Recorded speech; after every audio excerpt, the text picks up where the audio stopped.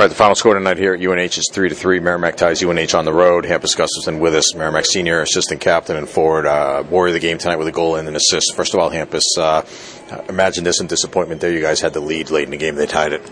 Yeah, I mean, I like the way we responded after their first goal there, after the first period. And then in the second, I really thought we showed who the better team is.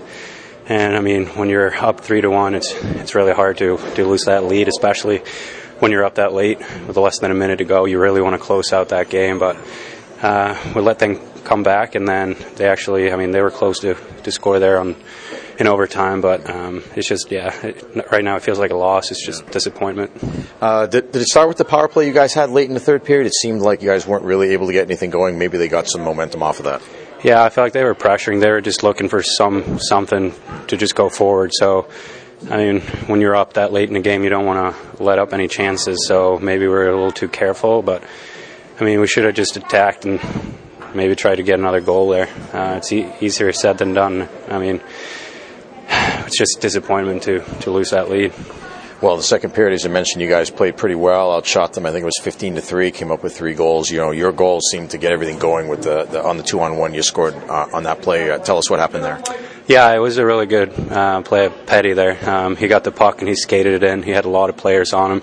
And then he saw me and he passed it over, and I just kind of waited for the goalie to slide and then shot it where he came from. So, I mean, yeah, it's a nice goal, and it's a nice way to tie them. And I felt like we really got the momentum after that, and we were definitely the better team. So, once again, it's just disappointment to not get it done here tonight. That goal was your 7th goal of the year, off to a great start already. What, if anything, has been the difference for you this year? I mean, coming back as a senior, you're one of the guys expected to provide some leadership, but also to score some goals, and you've been able to do that.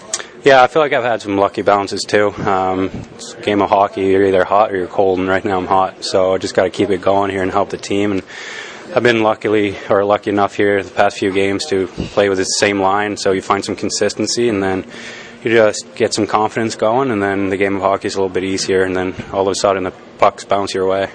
And then how about on the second goal? You picked up an assist. You guys worked the puck to the front where Tyler Irvine was able to score. But if I remember right, that was the goal where there was a big play out by the blue line by Johnny Lashin. You know, he keeps that puck in. If that play doesn't happen, you guys don't score. Oh, yeah, definitely. That starts everything, to just keep the puck in their zone and keep the pressure on them.